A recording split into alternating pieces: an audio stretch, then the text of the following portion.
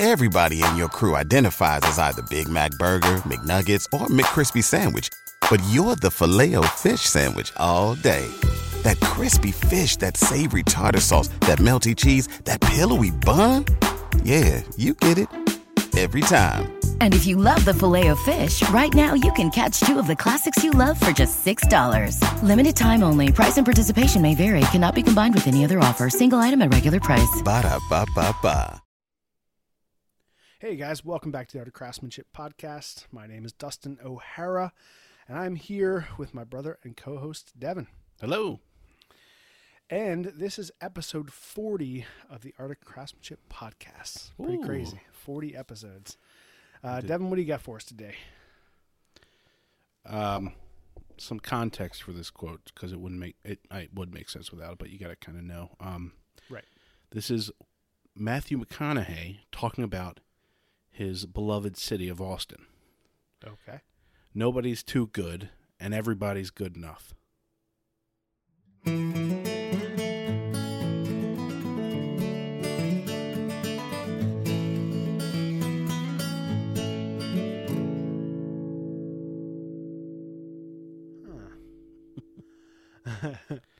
About Austin. Yeah, I think I love that. I love when people talk highly of their hometowns, I think. Right, yeah. Even if I've been to Texas just once going through, but I've never been to Austin, and I just, when someone says something like that, you get like, I mean, that's McConaughey too. He has all those type of things. He comes up with all those like little wisdom pieces. But nobody's too good. And everybody's good enough. It's such a nice, when you think of that, you're like, man, sounds like a great place to live. No one's too fancy or hoity-toity, and everybody's good enough. I really like that. Yeah, I like that too. That's really nice. It's like, it kind of warms you. It like warms you. You know, like, oh, that does make sense. You know, because everywhere you go, you get a full range of people. So, you know, and obviously everywhere you go and you meet, you know, make judgments on people all the time. But I think to have someone who's from a place to speak about a place, that is kind of nice. It reminds me of when I was in grad school in New Hampshire. One of the students that was in the grad year with me, Alan Rushing, who's another artist, and maybe I'll have to shout him out. I'll put his name in the his Instagram in the in the show notes. But he was another painter, and he and I. So we are from Baltimore, but he was not from Baltimore. But he had gone to MICA, which is the Maryland Institute College of Art, for his post-bac, I think it was. Post what? Post-baccalaureate, which is like between undergrad and grad school. So it's kind of like he was a little bit older. He was in his early 40s when he went to MICA, and then, you know, early to mid 40s when he was in grad school with me. But he did his post-bac study at MICA, post-baccalaureate, and then he went to grad school at University of New Hampshire, where I went. Gotcha. And he reiterated the fact, one of the things that I love about Baltimore, and one of Baltimore's kind of nicknames is Charm City. Mm-hmm. And, you know, I think the world sees Baltimore through the lens of like The Wire and the riots, right, and the murders, and, you know, I think you could say that about any big city, but, you know, like Detroit, things. But right. But he kind of reiterated, he's not from Baltimore, he's from the West Coast, he's lived all over the place, and he did reiterate that Baltimore had a charm that no other place had the same way Baltimore had. It's like the little different neighborhoods were pretty specific, and, you know, the Inner Harbor and the teams and the, you know, the different like cultures and stuff and around. He said there was something really, really interesting about Baltimore, and so it was cool to hear someone else who wasn't from there kind of back me up on my also claim. I love the fact that it's called Charm City, because it has a charm to it, you know, that I haven't found as much in other cities. Now, I haven't spent a ton of time in other cities, but, you know, I like Charm City. Yeah, no, it's one of those places. It's kind of the perfect size. I mean, right. Obviously, any city or town over 1 million people, it gets obviously there's good and bad everywhere, but right. It's kind of the perfect size where it's not too big, and almost everyone can kind of give you directions to one side of town or the other. Right. Yeah. And, you know, 10 minutes drive, you're all the way on the other side. So it's Right. Yeah, but I don't know. I love that. I was listening to someone quoting him, so now I'm quoting someone quoting Matthew McConaughey. Just the idea, I like that. And he's gone. I think he might run for whatever Congress or something down there, or mayor or something. But I think he even came out with like a list of things. Like we want everyone to come since everyone's rushing there now. Yeah, right. But he's saying you have to. These are things you kind of have to do. You have to be in this mindset, and I think that's a great mindset to have. Yeah. You're not better than anyone, but come on in. We'll take care of you. Yeah. And we appreciate you, like right off the bat, which is it's a nice thing. Nobody's too good. Everybody's good enough. Yeah, I like that. Yeah, that is. Yeah, that's nice. Yeah, it's very comforting. You're like, I want to go to a place like that. Yeah. People are just, that I guess embodies that like acceptance. They're willing to accept you because nobody feels like they're way above you and nobody feels like they're way below you. Right. Everyone is just people. We're all like together. We're all like living the same life and having the same struggles and trying to get by and do the best for ourselves and our families and and that's you can say that's a Southern thing in the U.S. kind of that hospitality part.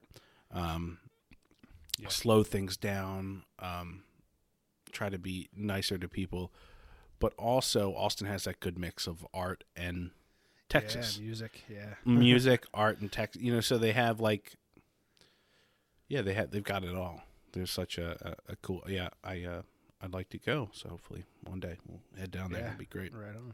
Yeah, we're not moving the art of craftsmanship to Texas. No, it's like I found this cool house and it's got two sides to it. going to Austin. No, it's not. We don't need that scene to shoot videos from a basement. Right. Yeah, or an outside smithy. Hey. Oh man, I've been loving it though. I've been loving I set up the lights, which I posted on Instagram. I guess that's something that I did since last week. I was thinking about things that I did this week. And I was like, I haven't really done anything. Right. Outside of, living my life and working and, being a parent and a father. And, and a husband, Right. But, other than that, like I've, I got all the lights. I went to Harbor Freight, I think on Sunday, and picked up 2 strings of the hanging light bulbs and then 2 clamp lamps and strung it all up. And I have, the end of the string of lights is right in the middle, the front middle of the roof, or the inside, the ceiling of the smithy. And so I put a 3-way plug on the end of it, and so I plugged in those 2 clamp lights to that, and they're on 6-foot extensions, so they're able to both go to the 2 front corners. Yeah. And basically from that position, we can move them anywhere around. Those 2 can go in any direction, so we'll be able to light that space really well. Yeah, it's plenty of light now. It looks great. Yeah, it's going to be cool. And that also leaves me with one additional plug there too. So if we're grinding or something, I'll have that plug overhead. So maybe I'll run an extension or something from it and put it down on the side or something. But yeah, it's cool. I'm excited. Yeah, I wanted to do a quick little rant before we get into our stuff. All right. That has nothing to do with anything. Oh, fun. Other than I'm driving to work today, and I'm listening to a podcast. And the person says, you have to watch this show. And I don't even remember what show it was because I was so mad after they did it. Or maybe it was a movie. You have to watch this. And they're explaining how great it is. I'm like into it. I'm like, yeah, that does sound good. And then he says, it's got such a good twist. Then it's ruined for me. You're giving, if you come to me and you say, you have to watch this. And then you say, it's got such a great twist.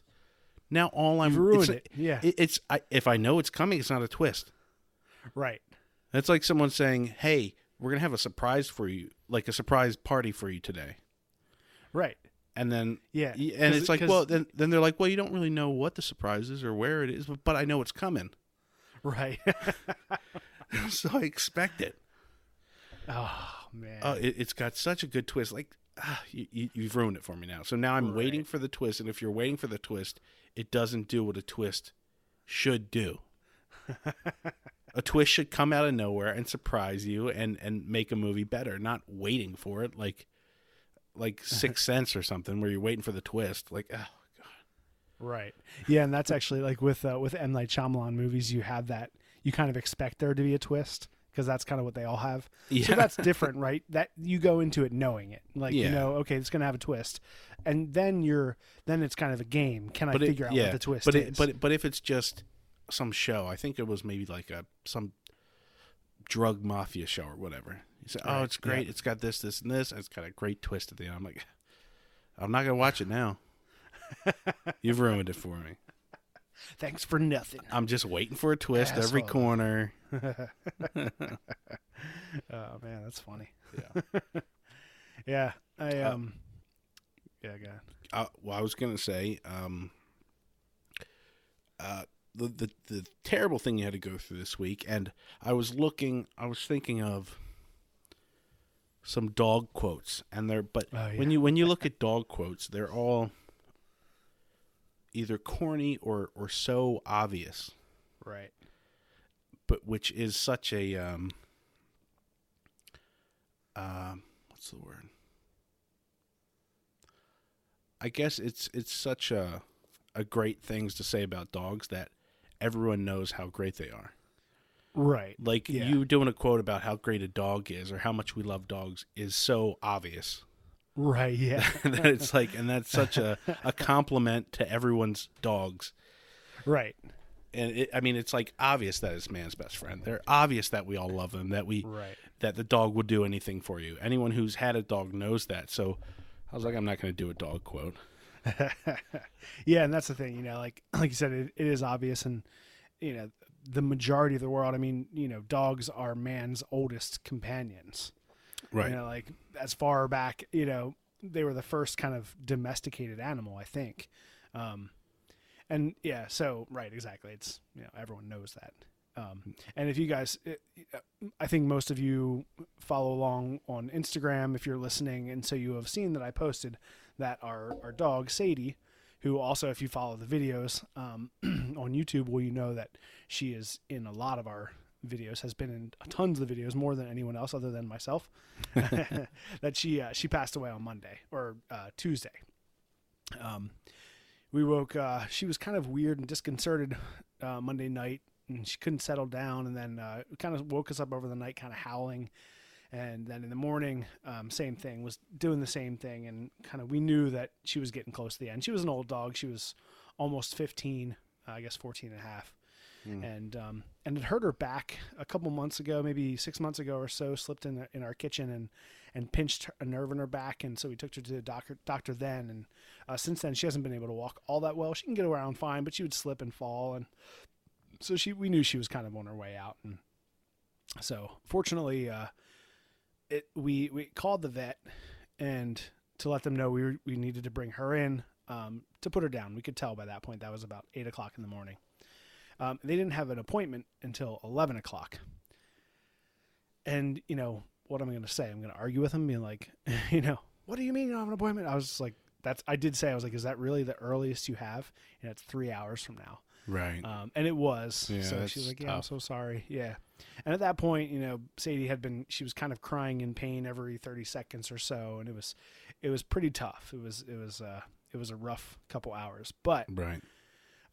Fortunately for us, because it had happened kind of early in the morning, I stayed home from work. My wife stayed home from work, and we kept our daughter Corinne home from school, or, we told her she didn't have to do virtual learning, just so we could all be with her in the morning. And then, at 10 o'clock, she passed. And maybe for about the last half an hour, she wasn't really crying in pain. She was just kind of slowly fading. We could tell, like, she wasn't really looking out of her eyes. They were kind of twitching. And then she passed at 10 o'clock. So we didn't actually have to take her to the vet and have her put down, which is a blessing, because this way we were able to be with her in our house. She was comfortable in her bed. We were all there. We were petting her the whole time and talking to her, and we were able to grieve there together. Because my wife, Nicole, she had already said, like, I don't think I can go into the room. I don't think I can go into the vet while we put her down, So it was already going to be me going in and taking her in, and then, my wife and daughter would have had to say goodbye beforehand. So this way it was, like, much better. So. Yeah. But so it was tough. That was a tough day, but, like I said, we took off, and we we took her out we went and buried her out in the woods behind our place, where like a place that we'd walk with her all the time. So it was really nice, and did like a nice stone thing on top of it. And we got these 2 nice stones, one that my daughter found that was kind of near where we dug the hole. And then there was another one that actually came out of the hole. One that's a little bit larger, one's a little smaller. One we're going to carve just an S into it for her name, and we'll keep that one here in the house. And then the other one we're actually going to carve her full name on it, and then put that one out just on top of the like where her grave is. So it'd be nice. That is nice.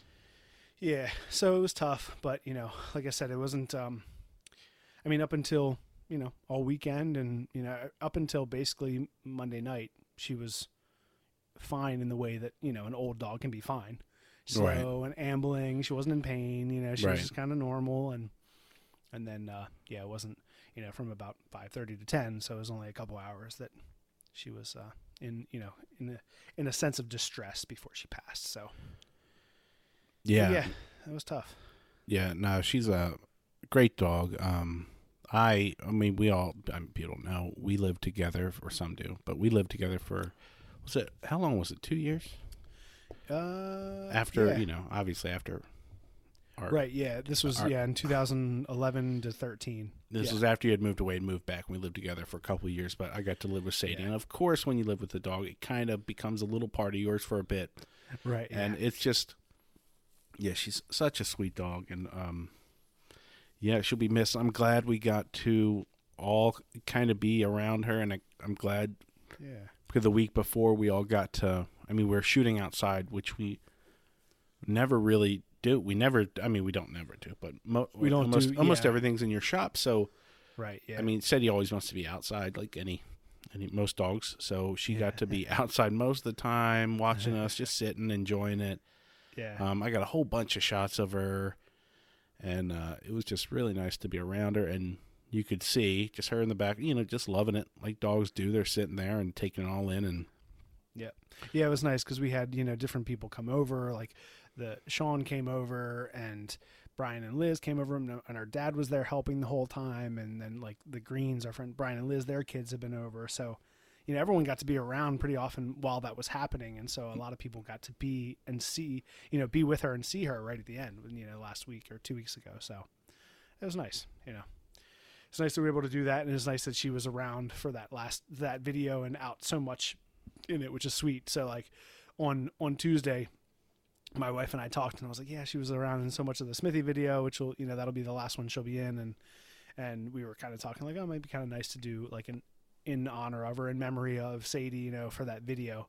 And then I went to like look at my phone to like text you or something about it, and you had suggested it to me like as I pulled the phone out. It was like, hey, what if I do? She was in a lot of this. And you asked if I was okay with that. Do like in honor of her, in memory of Sadie. So yeah, that'll be cool. That'd be nice. Yeah. And we had a lot of nice. I posted that to Instagram just briefly, just telling people that she passed, and that she's a great dog and she'll be missed. And I got a ton of really nice comments on that post. A lot of really thoughtful comments, and a lot of people just saying like condolences, but tons and tons and tons of people replied. So for all of those of you who replied, and those of you who liked, and if you didn't, if Sadie, we appreciate the well wishes. So that was nice outpouring of love for us. Yeah, I feel like there's a couple. Well, there's a bunch of things, but I feel like there's 2 big things that when you say you've gone through it, people immediately empathize, and they know how tough it is. One good one is a dog passing, and another one is when you need a tooth pulled or your tooth hurts. You know what I mean? Yeah. When you tell someone, you're like, oh, I can't even touch it, and my tooth, and they're like, oh, I know. Everyone feels that. Right, exactly. They know, they can commiserate, because it's like, if you've had it, you're like, oh, that's so bad. If you've had that, I have to go to the dentist emergency because I can't bear another second. So I feel like those are 2 huge things that right away someone would go, oh, I'm so like, oh, I know, like I feel for you. Exactly. That's a good one. Yeah.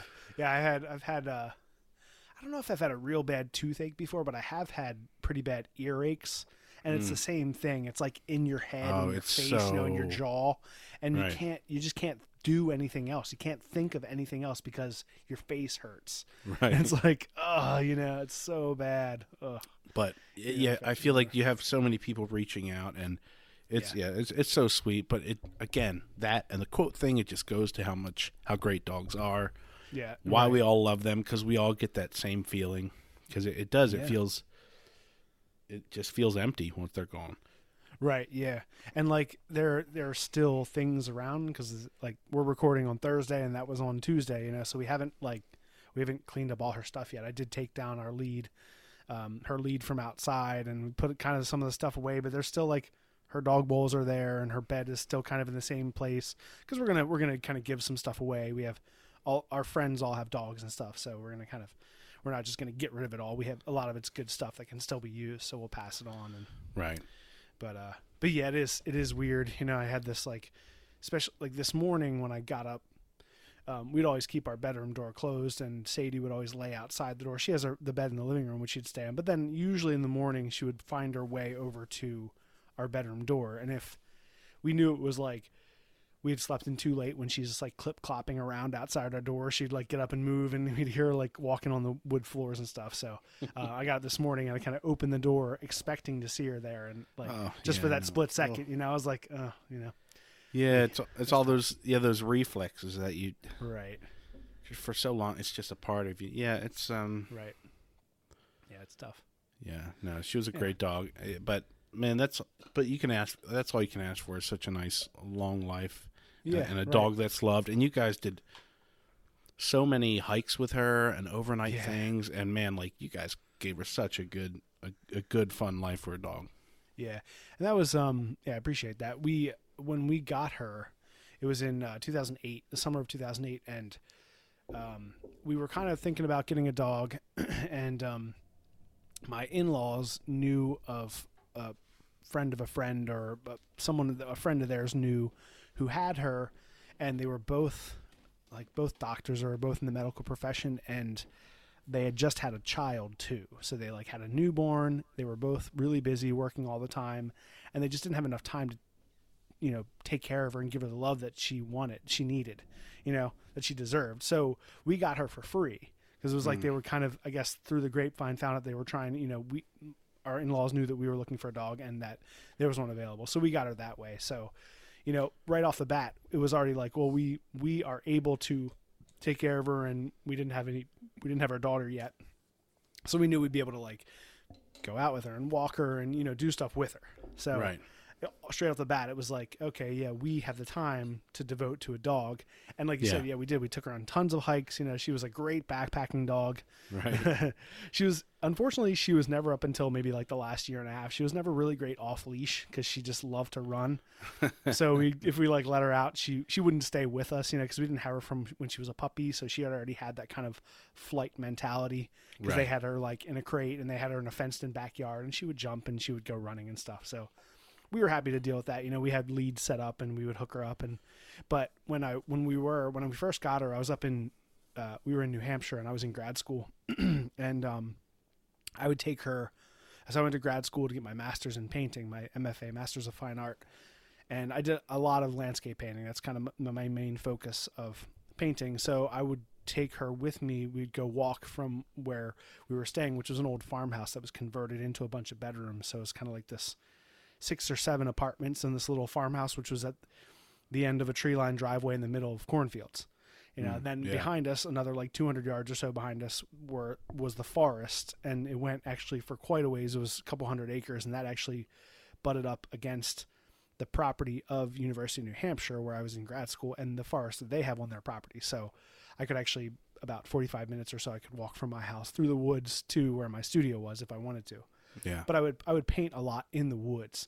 And so I'd take her out with me, and she was very much like stick driven. Pretty much her whole life, she loved sticks. She loved to like fetch. So I would take her out with me, and I just have a stick with me, and I didn't have to have her on the leash because I was going out in the woods, and it was really fun. So I'd like take her out.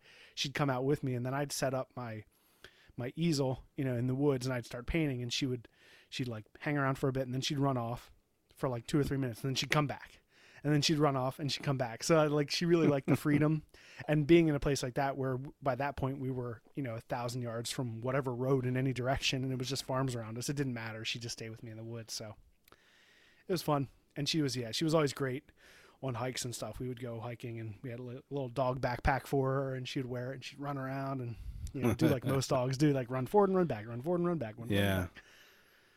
Yeah, I went on one of those hikes with you guys. I think it's just Harper's Ferry. It's so much fun.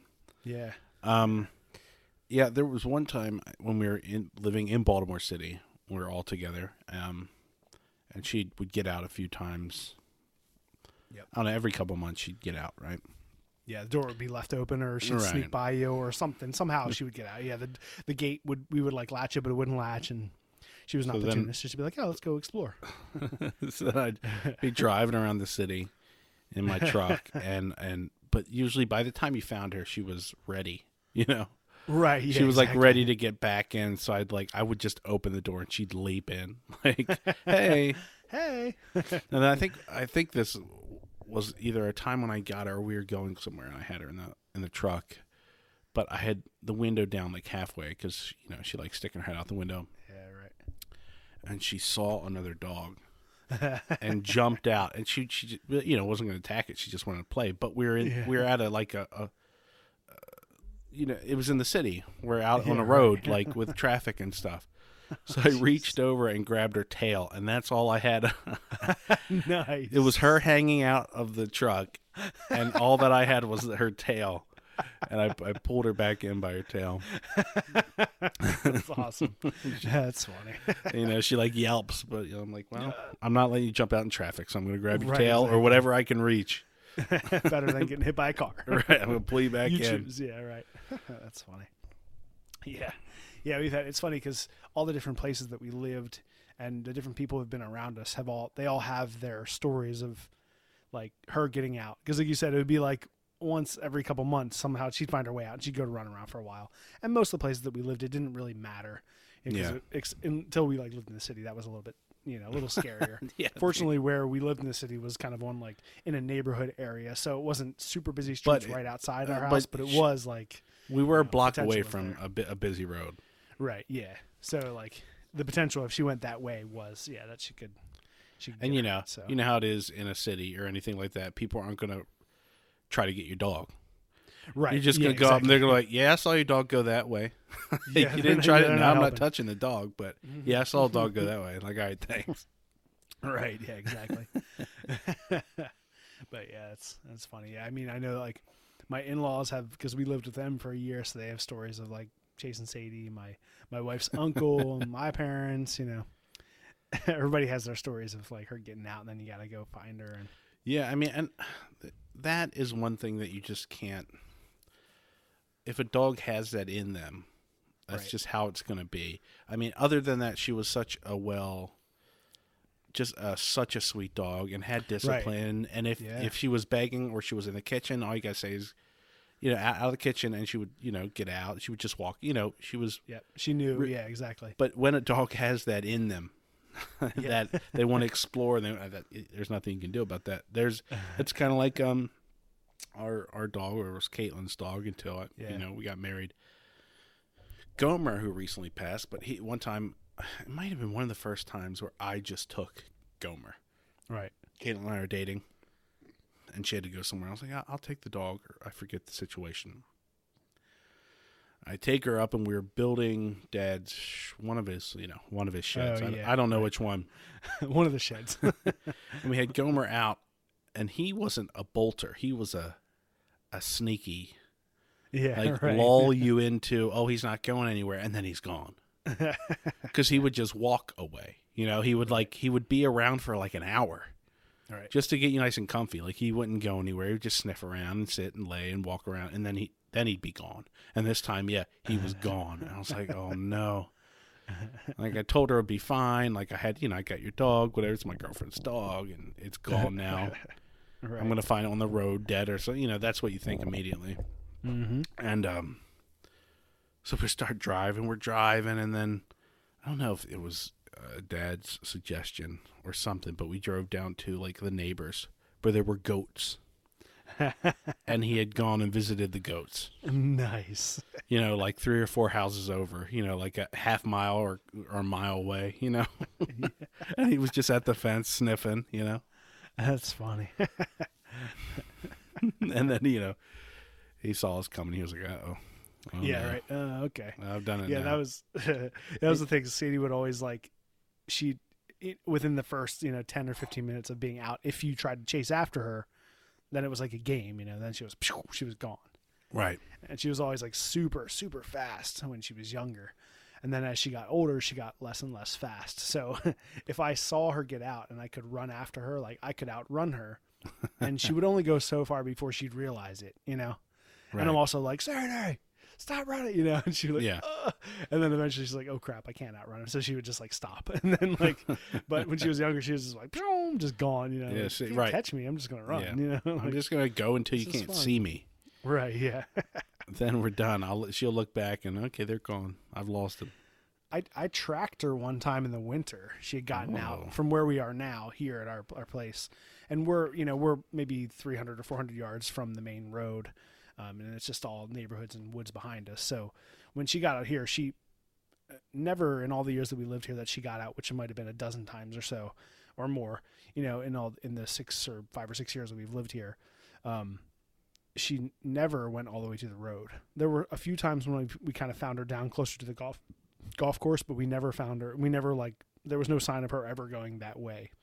Yeah. So when we get out here, if we couldn't find her right away, we kind of look around and then look around for 10 minutes, you call for a while, and then you just stop. Like she'd come back. That was the other thing. She'd always come back. Usually it'd be like in 20 minutes or half an hour. She'd kind of come back and she'd be all gross because she would have gone into the pond or found something to roll in, and she'd be all super tired because she's been running the whole time and panting heavily. And we're like, okay, she'd come back for water.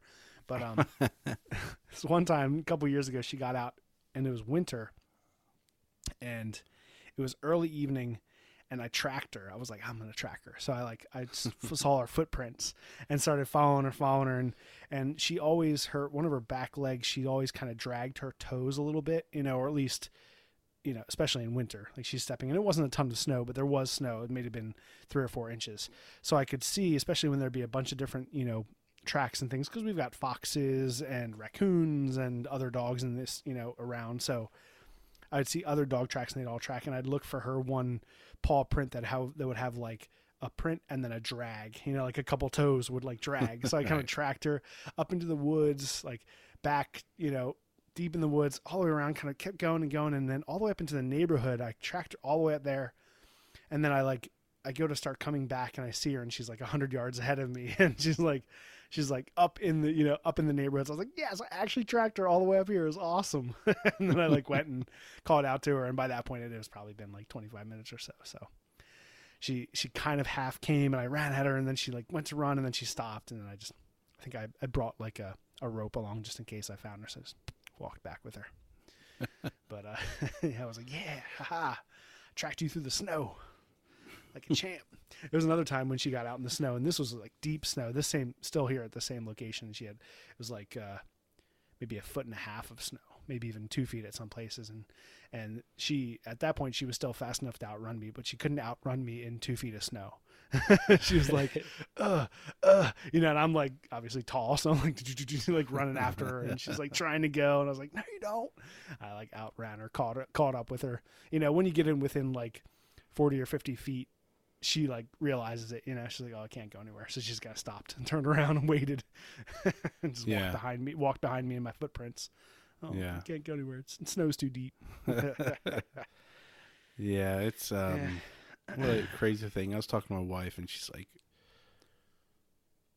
after Gomer passed, she's like, man, why do we because we've been thinking about getting another one, like you do. Yeah. Yep. After a little while, you start to not forget, but the routine of not having the dog starts to kick in. Yeah, right. So it doesn't feel as much as like an empty thing because we have a new routine now. Yeah, right. So we're starting to think about it. She's like, why it's that thing we all get dogs and we know they're going to die.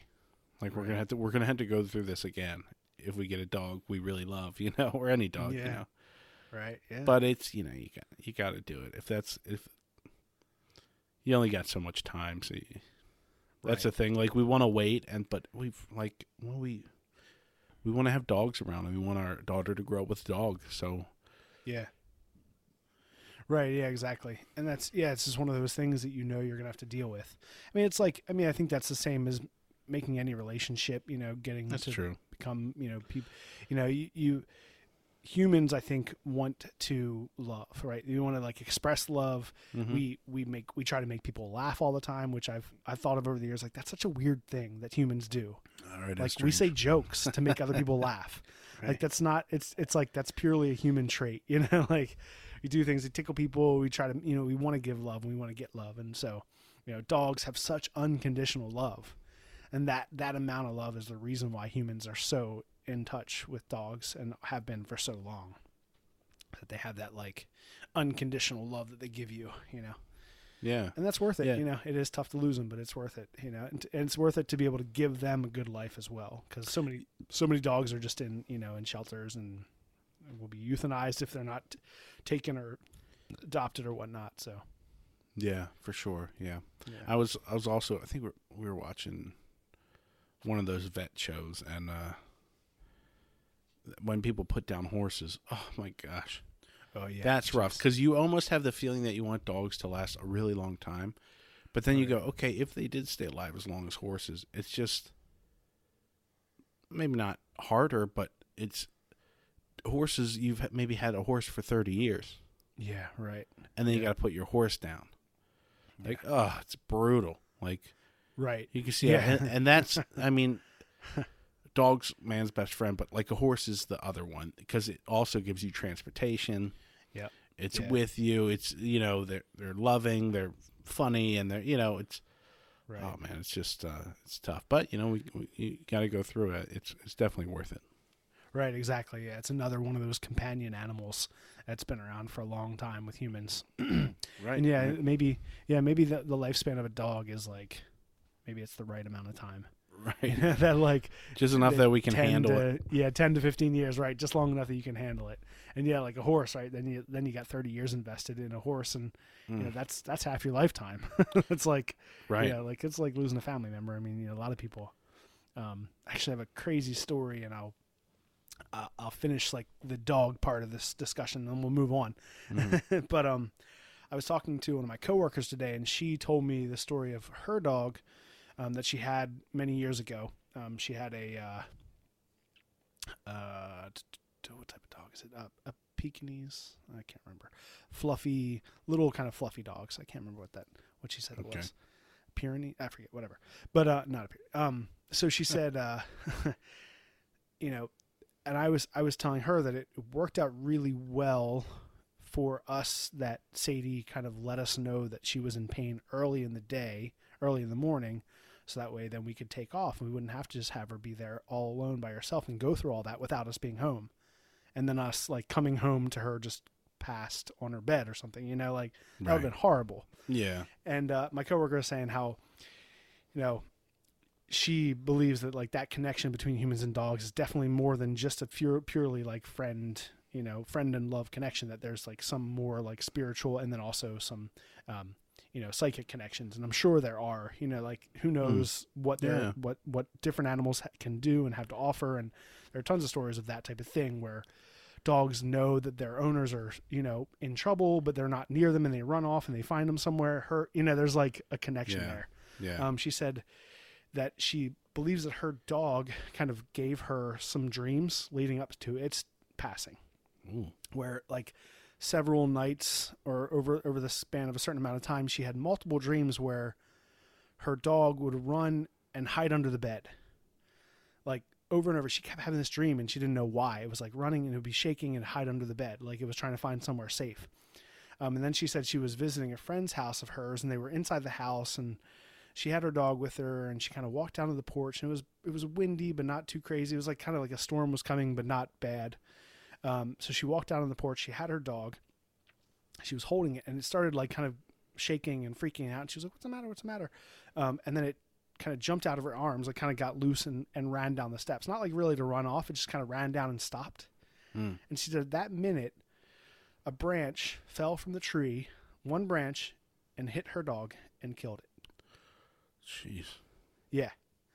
I was like, that's crazy. You know, like, and she said the way he was acting was kind of weird, like, you know, like shaking and weird. Like she said that the dog didn't really do that all that much. And, you know, and then like how it jumped out of her and ran down the steps, like all this, like kind of, and the dreams that built up to this happening. It was very like, you know, mysterious. Like she said, it was kind of crazy, but she definitely believes that maybe the dog was trying to prepare her or something, like with dreams or something, to let her know that either it knew something was coming or what, who knows. But I think that was kind of wild. I was like, man, that is crazy. And, you know, I believe 100% that that's true. Like there was definitely something there between her dog and her before that happened, you know? Well, yeah, even if you don't believe in some type of spiritual connection, I mean,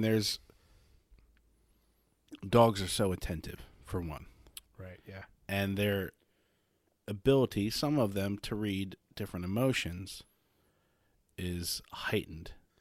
Oh, yeah. That's just how they are. That's just the style of animal they are, to be in a pack, and they want to be around others. So they're constantly paying attention to you. And I think that is a big part of when they can feel that something's wrong, or they start to shift the way they act because maybe that's the way you're acting. Right. And obviously it's not it's not like hocus pocus. I mean, energy is waves, and that stuff goes through people, and it's real stuff. And yeah, I mean, I think just dogs are they're so attentive. Yeah, exactly. They're and so they're tuned all, in. yeah, right. They're tuned into you, and they all that stuff. I could believe all that stuff can happen too. And like, I mean, you know, there's a reason why they have like dogs as service animals, you know, and going into hospitals and bringing, you know, like on different wards and different people who are like terminally ill or people who are cancer, you know, they have like dogs kind of sense that, and they will kind of change and, you know, be what each person needs them to be. It's crazy. Yeah. Yeah.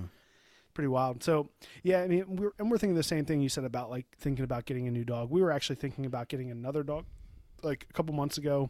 Yeah, right. Because Sadie was getting old, and we kind of wanted her to have like a companion, and also to help us transition between her passing and having a new dog. Right. So we kind of reached out to a couple different dog adoption places in this kind of mid-Atlantic USA area, and we went and visited one dog, and Sadie would have been fine, but the other dog wasn't really like having it, and you know, they kind of like, I don't know, it just wasn't a great match. Like it was potentially a good match, but then it wasn't. And the woman who was there suggested that maybe, you know, Sadie, maybe we shouldn't get another dog while we have Sadie. Maybe we should let her be like just her until the end. Right. And I think, you know, and I think she would have been fine. I think it was definitely the other dog that was a little bit weirded out by it, but maybe it was because Sadie is a dominant, like she's always been an alpha. Right. Not really aggressive in her old age, but like she also wasn't going to back down. Like she was walking around and sniffing and fine, and then she walked by the dog, and the dog kind of snipped out at her, and so she like snipped back at her. You know, it was kind of like, you know, I'm not going to back down. I'm not worried, but you know. So I'm a bitch, but I'm not a bitch. All right. Right. Exactly. Yeah. Don't test me. So yeah, she was. Yeah. But so yes, we're waiting about that. But yeah, so we are thinking, you know, sometime maybe this summer, which is a nice thing that I'm, as a teacher, I have the summers off. So if we do get another dog, it'll probably be around that time, so we can kind of have some time to be with the dog, and we're not working and all, you know. Yeah. Yeah. So we're thinking, you know, we'll see. You know, we all love having a dog, myself, my wife, and our daughter, and, you know. But yeah, so new things, and that's kind of the theme. That not the dog thing. That's just kind of what's been going on in our life. Dog is the theme now. We've done. Yeah, it's the whole thing. It's the episode. Right. Yeah. Maybe we should keep our theme till next week. We're 45 minutes in. Oh, we can. Yeah. I mean, we're just going to talk about starting up new things and new projects and. Yeah. Yeah. Well, the reason why I wanted to talk about it, and then we can go into a little bit, but maybe we can push it further because, you know, the theme of the podcast, which we kind of thought since the beginning, is kind of the idea of starting your next first project, right? Starting something new, you know, and maybe hopefully that our podcast can give you some inspiration or help you think about it. You know, we kind of go through some of the older videos we do and talk about them a little bit more in depth, and also, you know, being content creators and all that stuff. You know, we just kind of go into it. So thought that'd be kind of a cool topic to think about. And, you know, this being episode 40, we're kind of like at a waypoint. We're doing pretty good and still going. And so my mind was on the finishing of the smithy. Like we had just finished the smithy, you know, it's just a lean-to, but I've built things like this in the past, but never for myself, you know, Right. I was never like, I'm building this. This is a structure. It needs to be sound. It needs to be able to hold weight. It needs to, you know, protect this area and also not blow over. All these things that I've never done and have to make all the decisions on how it's done and the plan and all that. So it was an odd thing. And I found myself, you know, this is like a new project. So for the channel, we were going to record it, but it was something I hadn't done before. Most of the things that we record are things that I've done before. You know, I've kind of fleshed them out. I've done them, so I kind of know the process.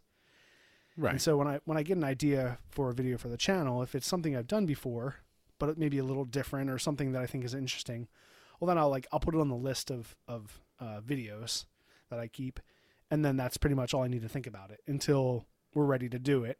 And then I might draw up a few designs and maybe like look at some inspiration. But when I come up with a new idea, something I haven't done before, well, then it takes a bigger chunk of my brain up. You know, like I'll put it on that list, but then I'll also do a drawing that goes along with that, you know, number on the list.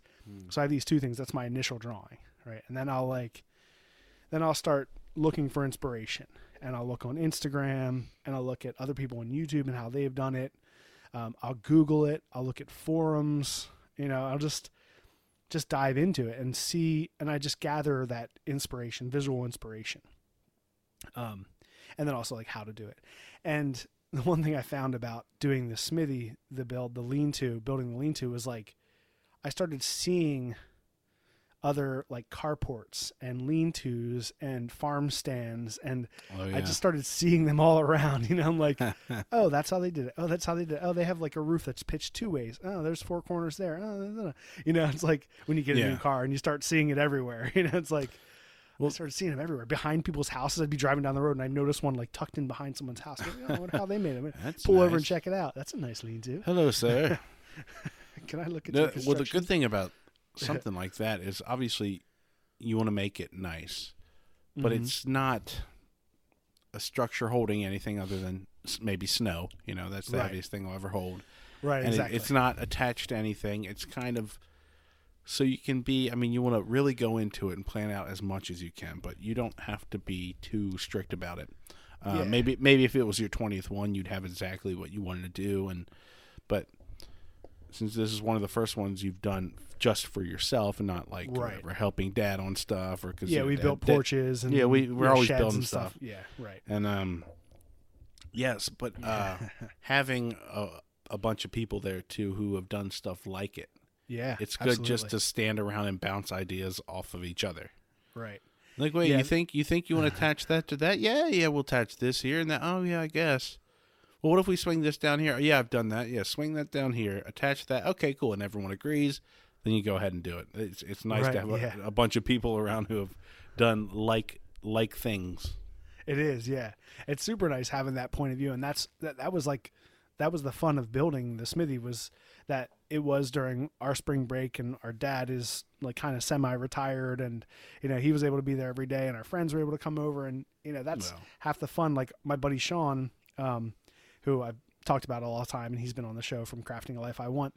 He messaged on like I think Friday and was like, sorry I couldn't come today and help, you know, busy day, whatever. He had his in-laws, or his parents were actually coming in town for the weekend and sometime this past week, so they were doing tons of stuff to get ready. He actually ended up stopping by at one point during the day. It was funny. He like came by, and the rest of us all are in like messy clothes and muck boots, and we're all like dusty, and he like shows up and he's all clean and trim. You know, I was like, oh, supervisor's here, you know, like checking in on the project. But he just wanted to stop by to see how things are going, because there's that like that group builder mentality. It's like what a barn, you know, what a barn raising is. You know, it's like everyone comes together and everyone puts their input in, and there were definitely design things that I had in mind for the smithy that got changed along the way because people were like suggested other things, or my dad's experience was like, oh, it should go this way, you know, as opposed to this way because that's how it's done. And I'm like, oh, that makes sense. That's how Yeah. it's done, right? Yeah.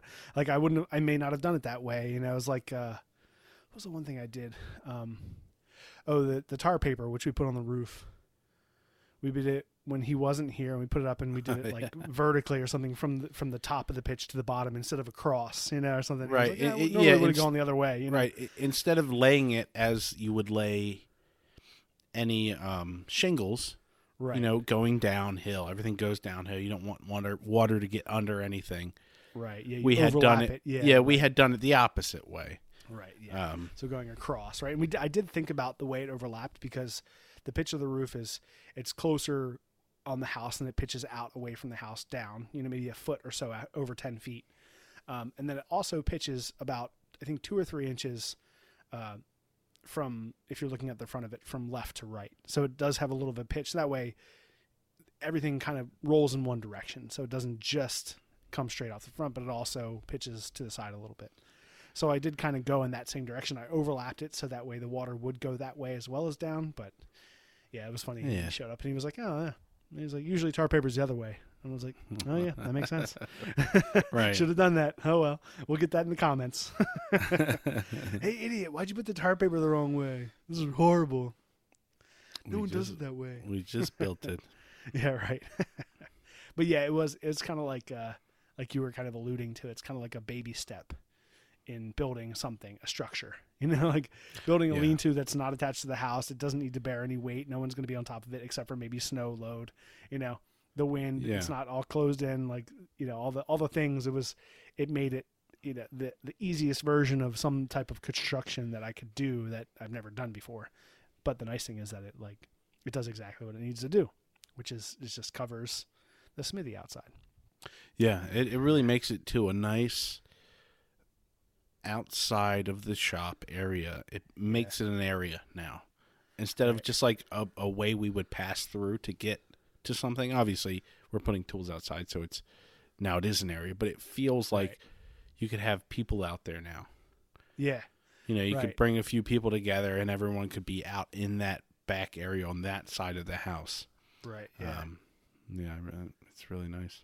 Yeah, it's going to be cool. I'm excited. So yeah, that was fun to kind of do a new thing. And, like I said, it had been a few months that I had thought about making it, and I kept getting more and more excited. And, you guys, if you listen to the podcast, you heard over the last, month or two or so that I've been like planning this, and you'll see in the video that I guess it was sometime in December maybe, or January. I don't know. Maybe it was January or February that we got the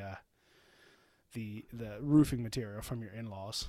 So right. Yeah. We talked a little about months, Yeah, we talked about that, where it's going from snow to the end where we're up on the roof of it. Yeah, right. Dustin's getting burnt. It does get red. I'm like, hey man, you should put on some suntan lotion. You got a red neck. Yeah.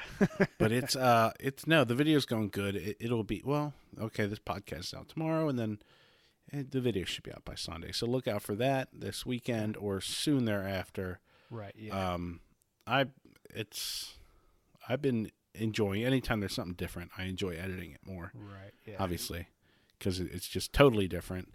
The one thing I did find that we need to do is I'm going to maybe get a second mic, or we'll get that Rode 2 set where we can have 2 mics, because only having you mic'd up is somewhat problematic when we have 4 guys working. Right. Yeah. Because there were times when I was editing and I'd be like, oh, here's Brian and my dad working on something, and there's sound of you like down in the shop like whistling. Right. Yeah. or there's been a few where there's like someone else is cutting something. Right. With a chop saw or whatever, and there's no sound. There's just like you walking around as sound. Right. So I've had to do it's taken a lot longer in that fact, where I'm adding other sound from other places. It's funny. Like Nice. times when you're cutting stuff, I just, grab that and use that. Yeah. Yeah, right. I wonder if even with the double mics, if it's in a situation like that where we might not want to mic up just one other person. It's like a situation where you can have it ready. Right. Yeah. You just hold it out or put it next to him, or I would either standing there next to him. Right. I would either clip it on me or clip it on the camera and just have it right on the camera. So whatever I'm pointing at, I'll be close to. Yeah. Right. And we did that for a while in the middle of the shoot. I took, remember, or whatever. Yeah. You Yep, gave me the couple mic, times. and I just sat it on the rooftop of the entrance to the shop and got all those noises. Right. But so that's something it's probably time we pick up that. Yeah, I did realize when I took the pictures of the shop when I put the lights on, and there's a shot from kind of at an angle up the hill where you can kind of see up on top, and I realized that there's the two pieces of 2x4 are still sitting up there. They're still there. The ones that we were using to like to hold down stuff, so the wind wouldn't blow it away. Wait, where? Like, It's up on the shop roof? It's up on top of the roof, yeah. Up on top of the on top of the smithy roof. Oh. Yeah. Like I was like, oh, that's funny. I didn't notice it when I first posted those pictures, but then I like looked closer or something, and I was like, oh, that's funny. That roof. Or maybe I noticed it. Maybe I was outside and I noticed it, and I looked back at the pictures, and there's the 2x4 sitting up on the roof of the smithy. Yeah, but it's a fun. I'm really enjoying it. I think it's a good video, and yeah. I mean, I don't know if it'll get any views. It's something totally different. Right. People aren't going to use it necessarily as a how-to because you're not explaining it as much. You're just kind of going along. Right. And you stop like normal and discuss what you're doing, but it's a lot of just working on stuff. But it's nice. It's there. It's it is what YouTube does best. A little bit of knowledge, a little bit of escapism. Like, hey, I'm just hanging out with these people. Yeah. Right. Exactly. And like maybe it's 2:00 in the morning and it's cold outside or something, and you're watching this YouTube of people in summer outside building something. Right. Yeah. It's nice. I mean, I enjoy watching this stuff, so I think it'll be a nice little video, and it'll be long-ish, like they all are. So 30, 40 minutes. Right. And I think obviously the umbrella that we spread to try to reach people. We want our videos to reach as many people as possible, but we also have a lot of people now that are under the umbrella of the Art of Craftsmanship, right? They're subscribed, they're listening to the podcast, they follow along, and or they've seen videos and they know to come back later to check again. So some videos, as that umbrella expands and as our community gets larger, then not all the videos have to potentially reach so many more people. Some of them can be designed to kind of bring the people along who've already been here along the journey more. Right. And that's like restoring the Vice and building the Smithy. Those are people who have been along. They know what the shop is like. They know the tools I've had over the years. They've seen the shop grow, and now they're seeing like an expansion, and they see that as like, okay, now there's going to be some stuff shot outside, so. Yeah, and I think that's we all love watching those videos. Right. I love it, and it's like a radio show or podcast too. Like, hey, a month ago he was talking about getting this done, and I want to see what happened. Right. I want to know what happened. Yeah. Like, I love watching that stuff on every channel and all the podcasts. So, I think it's we're gonna show it all, and it's pretty good. You're gonna see everybody, Brian, Sean, me. I chopped some stuff up, even though Dust was making fun of me. There's a clip. He was like, hey, they were all looking for a tool, and it was right next to me. But obviously have the camera, and I'm shooting them looking for a tool. I'm not looking for the tool. And Dustin goes, yeah, it's over there next to the guy not working. Nice. I was like, damn, bro. It's cold. That's great. You're like, what do you think I'm doing here? I know. I'm not just standing here for fun. I'm shooting a video. You're like, yeah, whatever. That's great. Yeah, we did talk about that. How shooting the whole time, you got exhausted too from being outside and being shooting for many hours and days in a row. Like the whole time you're like concentrating. You're on. You're on. Yeah, you're looking. It's always looking for a shot. Looking. What's going on? Can I get that? Did I get it? Was that good? Good. Okay, next move. Yeah, that concentration. I mean, I do that like when I'll sweat when I concentrate hard. Like I'll be like doing something or doing a drawing or writing, I'll do something and I'm sweating. And Nicole's like, yeah, man, why are you sweating? I'm like, I don't know, I'm stressing. Like my body's like, I'm concentrating right now. I'm not doing anything hard, but I'm working hard thinking. This is what we do. Yeah, right. I'm an O'Hara. That's what happens. We sweat. All right. You have a recommendation for this week? Yeah, I'm gonna do a thing. Okay. If you are thinking about starting videos, and you're anywhere near a shop or you're shooting in a shop, I would get just a simple thing, just an air duster, or one of the ones I use is I think it's called like a Rocket Air. Looks like a little rocket. Buy one of those, because you do not. I mean, your lens is constantly going to get dirty, and you don't have the time to wipe it off every time. Because if you don't wipe your lens off properly, right, you get like a lens wipe out, and you wipe that, but sometimes that leaves debris, so you need like a soft cloth, and you need to take your like. Yeah. You don't want to do that every time there's dust or dirt. Yeah, because yeah, it's constantly landing. Yeah. So the quickest and best way I've found is just you do a little that. I know I'm holding it. You do a little bit of that on the lens, and it gets rid of it. And I'm actually constantly doing that. Yeah. Constantly doing that, and all over the camera, just all over, under. Good, because it's all stuff. You don't want that stuff getting in. Right. Yeah, but it's like you'll lean over and you'll do it to my mic. You'd be like, you like blow it off. Right. Like, oh, yeah. Because, I mean, it's the same thing. You're like, you don't want to rub it. So, and then, right. you would blow it or any normal time. But then if it's your lens, you don't want to put like the moisture on it. So right. It's going to be your spit on the lens. So you just hit it with and it's a $10 or $15 thing. And that's something is always in my pocket. Yeah, right. That's like the one thing. Next time you're there, we got to remember to do a little, was it rubber cement on it? Because the one piece kind of came off and we tried super glue, and I was like, this is going to be great. This is like professional super glue. It's good to go.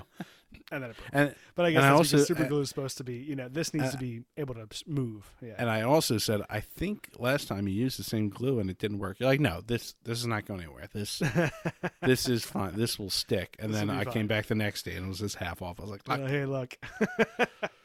But I might just buy. I might do that, but I might just buy another one. Yeah. Well, yeah. I was only you can buy another one, then we'll. I mean, they're $10 or $15, but if you want to shoot in a shop, it's the best way to clean your lens. That's my recommendation. Nice. I like it. My recommendation is a blacksmith. Lives up in Harrisburg, PA. Actually, pretty close to us, so we should go up and visit him sometime. His name is.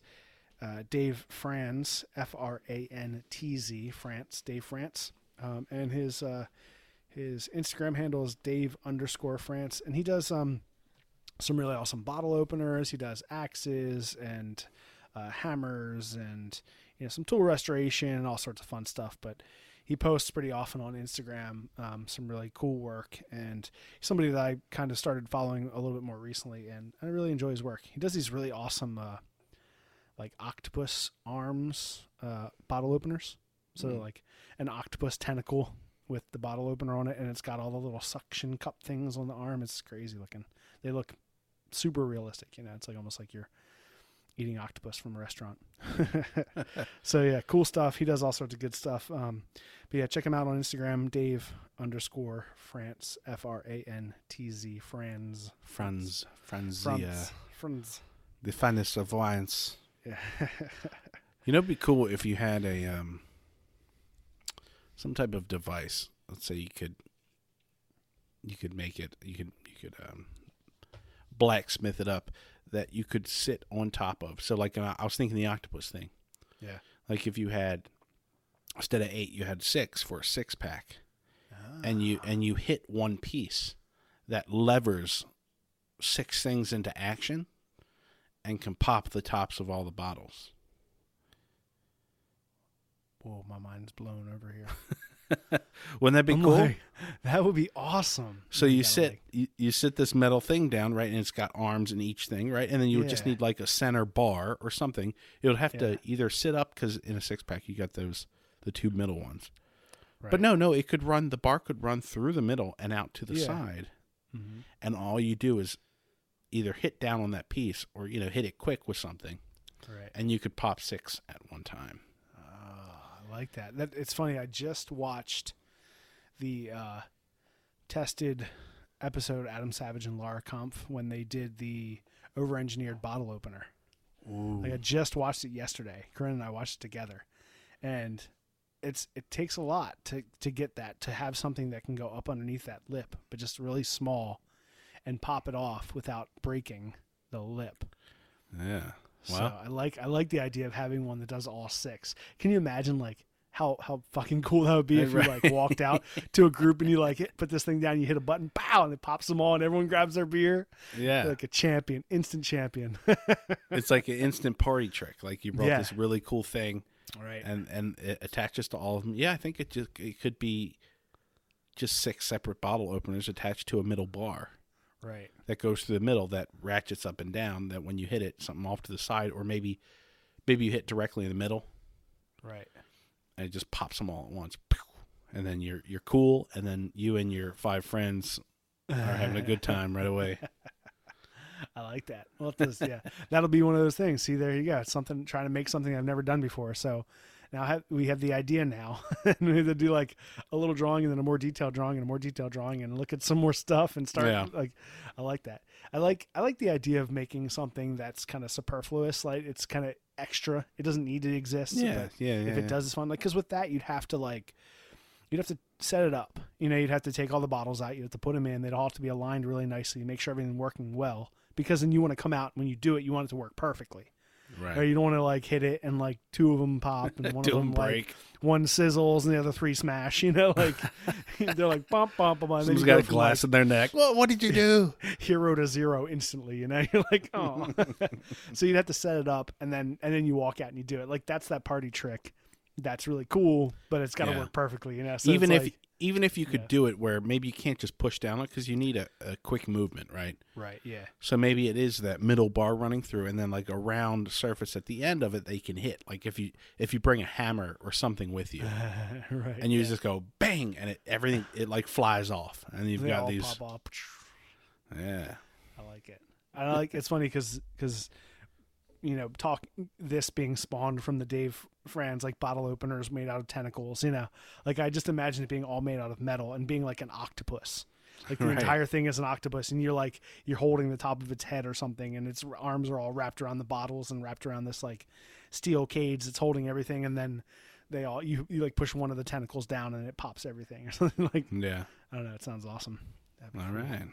There are some cool like beer related videos out there, you know, different cool holders and stuff, and people have done some cool stuff. So yeah, that'd be fun. Something we even if you didn't forge the bottle openers, even though that'd probably be more fun, better for the video. But even if it was like just to like you know, just engineering it all with I think the cool thing about that is you could forge these bottle openers because you're going to need a little wiggle room anyway. Right. So whatever attaches to that center bar needs kind of, like if you made a normal bottle opener and then wrapped it around towards the end to wrap around a bar. Right. That wiggle room is perfect, just enough for you to adjust it. You know, click it on to whatever you're doing. Right. I guess if you had like 2 bars running down both sides, and then you had the bottle openers, say it's like a little like seahorse, right? So at the head, you kind of at the end of the tail wraps around the bars. So then you have 6 little seahorse bottle opener things that you can flip forward, and you kind of get them in position, and then you like lift up on the ends, right? And it pops. It just like does the normal action, of like popping the bottle opener. You know, it doesn't have to be super aggressive, but it can be like it does them all at the same time or something. Yeah. Cool. And I wasn't even thinking of making it like decorative, but. Yeah. That actually is kind of cool because you bring it out and people don't know what it is. Right. Like, what's this weird, like, metal-looking seahorse octopus creature? And then you, like, attach it to all the bottles and hit it. Yeah. All right. We're on to something. I like it. We're on to something. Sweet. All right. If that happens anywhere on YouTube or on the internet, you know you heard it here first. That's ours. That's ours. And we'll still make one because they're like, they figured out how to do it. Let's do a video of it. That would be, how funny would that be? Yeah, you like come up with a completely new idea. Actually, on Making It podcast, they were talking about that. I think even last week, a couple weeks ago. You know, coming up with an idea that's like super cool. Someone would be like, "I got this great idea. You know, I want to make this thing," and then you like Google it, and there's like a dozen of the same exact thing that already exists. You're like, "Not too late." You know, it's your idea, but you know, it's already happened. So, nah, you're done. All right. Well, that's it, folks.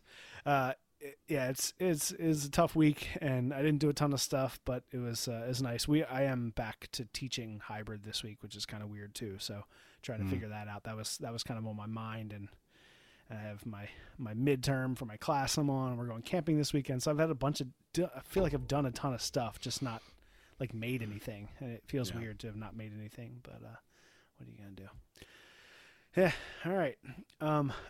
Yeah, that's it. So, again, guys, you can always go follow us on Instagram, because a lot of stuff we talk about here, you can see pictures of. I try to post that, as well as the recommendations and links and stuff. We'll post that on Instagram, as well as in the show notes below. If you want a way to support the channel, like we talked about last week too, if there's anybody out there who wants to help us out in any way, you can always send us a message. You can DM us. And also, if you want a way to support us, financially, you can go and check us out on Patreon and support us there. And we really, really appreciate all those patrons. Yeah, and with that, I do think we should need to start like a Discord or something. Right. No, I like that idea too. A lot more people are doing it now, and I'm just like, oh, we should have been doing that. And a Discord, if you don't know, Discord, it started out as a kind of a meeting place for like gamers on PC, where you could like join a group, invite anyone you wanted, and have like a screen where you could write all your own stuff and post like anything, videos. Right. You could also have a open audio line to each other. Oh, okay. Where everyone can talk at once, and you can have a Discord where everyone can chat, as many people as you want. Right. So it's just a meeting ground where you can do anything. You can share pictures, videos, and you can chat, either text or talk. More people are using it for other things now, and I think it's we should do it. Why not? And I think we'll let everyone enter who wants to and join in the conversations, and maybe Patreon people, they can have their own. There's like levels and stuff of people who can post special things, and their stuff will pop up. And right, yeah. But either way, or something. Yeah. But I think that'd be nice, just to, because I feel like we don't chat to enough people. Yeah, we need to interact more than just comments on YouTube or a few emails and DMs here and there. Right. Yeah, no, I agree. I think that'd be good, and especially, like you said, for the patrons on Patreon. We've always said that we try to be really honest in the beginning when we started Patreon. We don't have enough time to do a ton of extra stuff for Patreon, which is why we didn't start it right away. But we wanted people to know that by supporting us through Patreon, you're supporting the channel, right? You're supporting more stuff. We see you.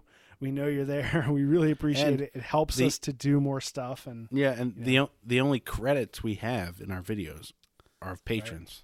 Right. Yeah, right. That's it. And it's not everybody, whatever we do, the level $10 or $20. But, right. I mean, that's the only credits we have. That's what makes a lot of it possible. Yeah, right. Yeah, and so those of, we've had some patrons have been there for a long time, and some come and go, and that's fine. And that's, we really appreciate everything, even if you're, you just support us a little bit here and there. That's awesome. And, if you just watch the videos and you comment and you're there every time, like we have lots of people who always comment, they're super appreciated well. So, yeah, and as well. Yeah, I've given, even if you stop in and do a thing for a month or $2. Yeah. I know when it's like, hey, text in this number and donate $2 to whatever. When I do it, I'm like, you're welcome. Yeah, I gave you these $2 now, So I know what it's like when you actually finally decide to even look into it. Yeah, and I think is what when we wrote on there, like, hey, thanks for even looking into it. Right, exactly. Because it's rare. A few times a year, I'll look into maybe giving money to this or that. And once you've made that step, that's big. That's cool too. But yeah, right. Well, we do appreciate it, and it means a lot. And we just spend it on more gear. Yeah, right. Exactly. Yeah, it all just goes back to the channel. It's like the money we get from AdSense and stuff. That goes into our bank accounts, and we use it for whatever normal adult life stuff. But the patrons, the Patreon, and when people buy stuff from Teespring, that stuff is all just goes back into the channel. We usually will pull it as a lump sum and decide to spend it on something like our new camera. So right. So yeah. So we just thank everybody, and if you want to support us that way, you can always check us out there. And then obviously the biggest support is just go over to YouTube and follow us there, support us there. Subscribe and like and comment and watch the videos and go along on this journey with us, because a lot of these videos are made for the people who have been along the way. They already have seen some videos and they know what it's like, and they know Sadie and they know the Shop Elf, and those people. We love that community. And then we love all the new people who come in too. So if you're listening for the first time, or you're checking out our videos for the first time, or you're following me on Instagram for the first time, welcome to all the new followers, because we see you coming in all the time and we appreciate it. And that's it, guys. Thank you so much for listening. It's been fun. Episode 40. It's crazy that we were 40 episodes in. Woo. And we're going to keep on going. Thank you guys all so much for listening and for watching and supporting us. And we will talk to you next time.